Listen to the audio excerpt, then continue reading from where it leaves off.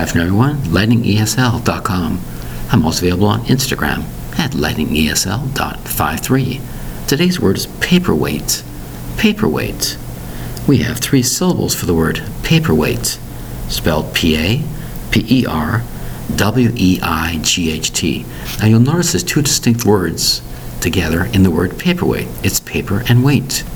So think of an object. You would put on some loose paper so they wouldn't fly all over the place.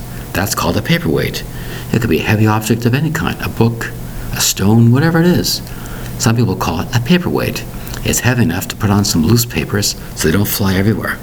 That's the purpose of a paperweight, spelled P-A-P-E-R-W-E-I-G-H-T. 3 syllables for the word paperweight. Thank you very much for your time. Bye-bye.